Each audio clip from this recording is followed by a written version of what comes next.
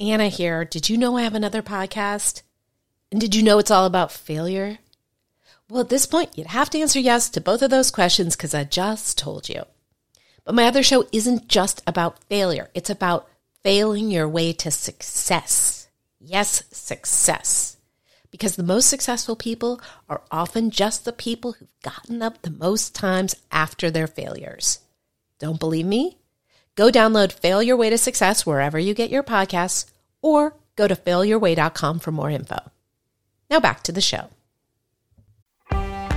Your book's journey isn't over after it's been launched.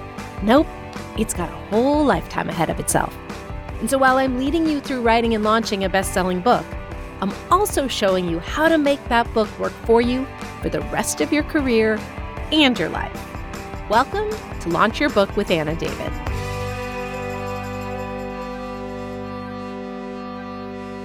Hi there. My name's Anna. You're listening to Launch Your Book with Anna David. And every week I break down some aspect of publishing a book that can help build your business and change your life.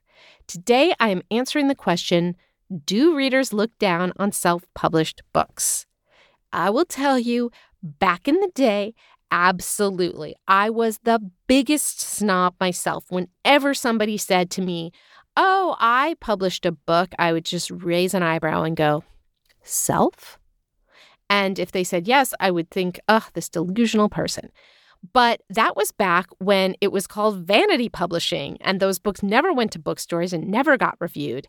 And now there are more self-published books than traditionally published books, and there are schools that actually offer programs in self-publishing. This really all changed around 2012.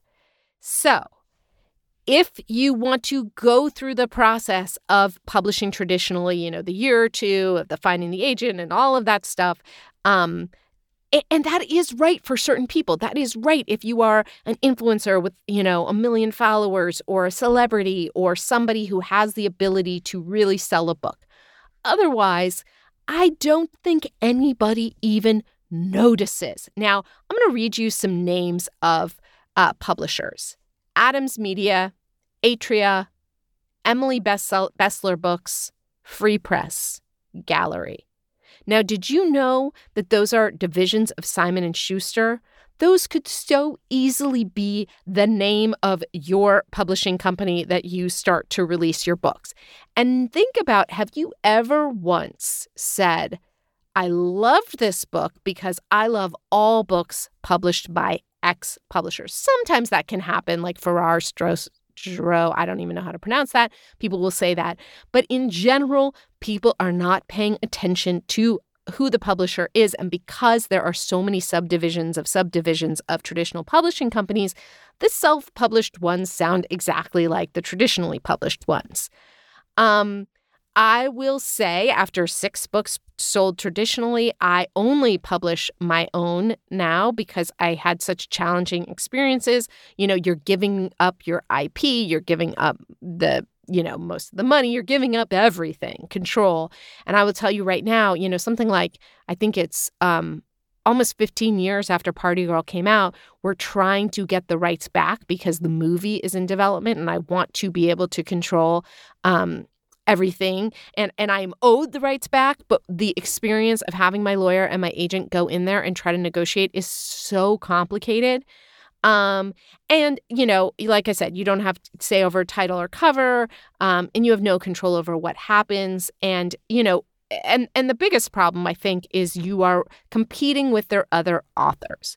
So if you are publishing your own book, you are your best advocate. If you are publishing a book with HarperCollins, they've got you and they've got whatever other 20 authors they're releasing that season. And if they believe any of those other authors, their books are going to be bigger, they're going to put their emphasis on you. And my experience was that they would tell me, oh, that bookstore doesn't want your book. And I would later find out that the bookstore never said that. It's just that representative from Harper was trying to get other books in there. And I will tell you, I got on Good Morning America for Make Your Mess Your Memoir And I could never get on Good Morning America for my traditionally published books, so nobody seems to care. You know who cares? The New York Times. And I did do an episode about how do you get your book on the New York Times list.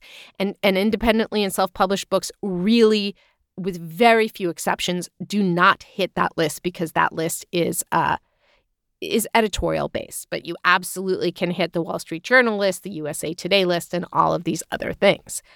There is an amazing story I recently read, which I will link to in the show notes, about a traditionally published author's issues with traditional publishing. And I'm just going to read a quote from it.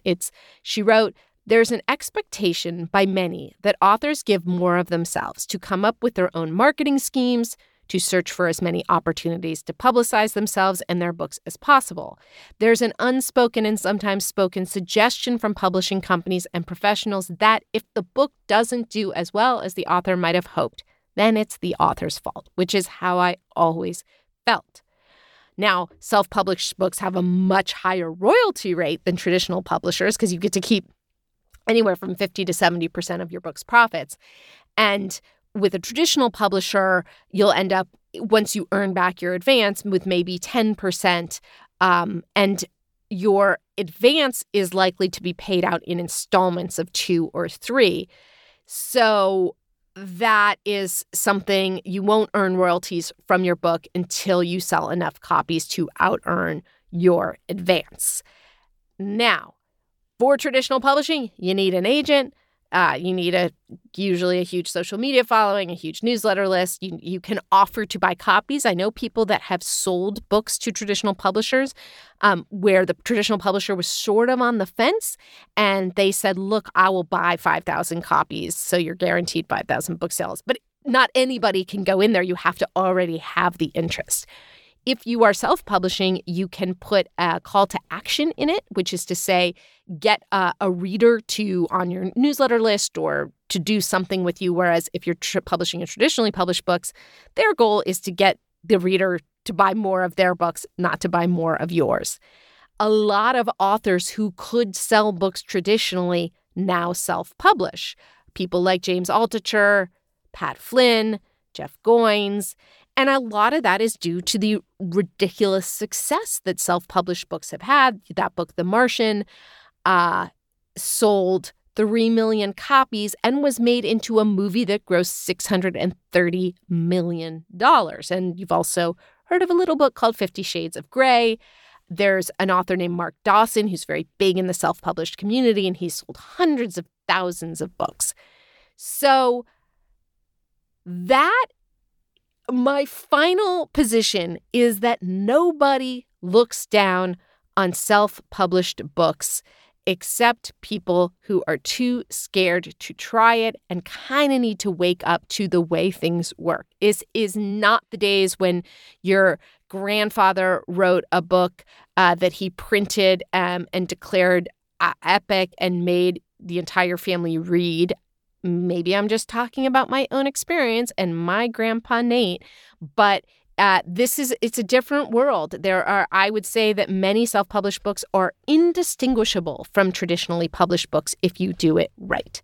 So if you would like the show notes to this episode, please go to launchpadpub.com/blog/self.